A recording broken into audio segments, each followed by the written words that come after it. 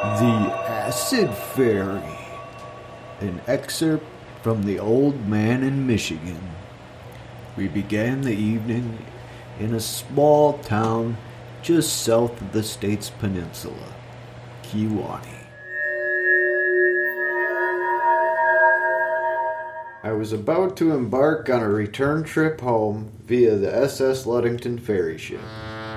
It had traveled across the lake over to the docks in Ludington, Michigan.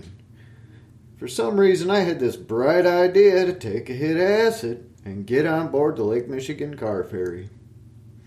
I was headed home. It was the night crossing, and that damn boat thrummed so loud all the way there, I thought I was going to fall apart. And of course, the lake was pretty rough that night. So I'd try and walk and end up running into the walls as I shuffled back and forth down the hallways, just laughing my ass off. The ship had all these lines that you could follow so you wouldn't get lost. Different color for each location. I swear those lines were moving. Thankfully, there were not many people on board, but I still felt as if everyone was staring at me. I just wanted to hide somewhere. I ended up making my way to the top of the boat, above the dining areas, all the way up by the smokestack. It was so nice and incredibly peaceful up there. So I went and snuck back through and got a lounge chair. It wasn't long before I got the munchies.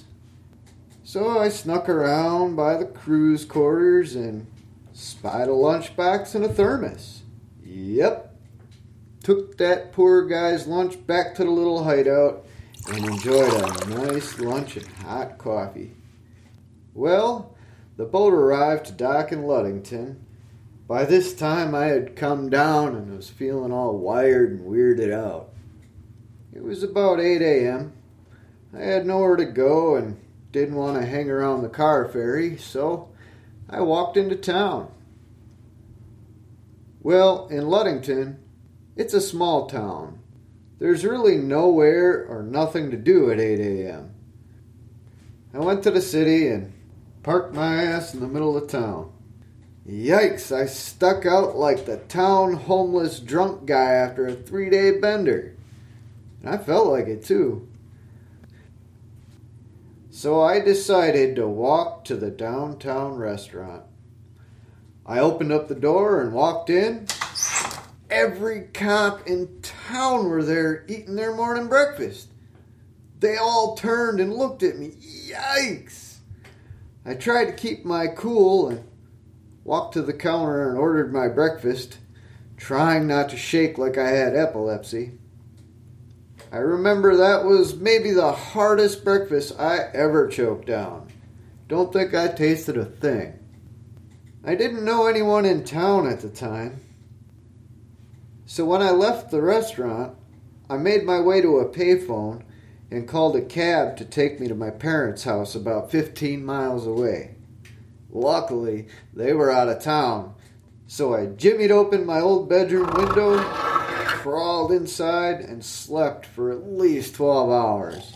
Note to self: when taking the car ferry to Ludington, do not ever take a hit of acid first.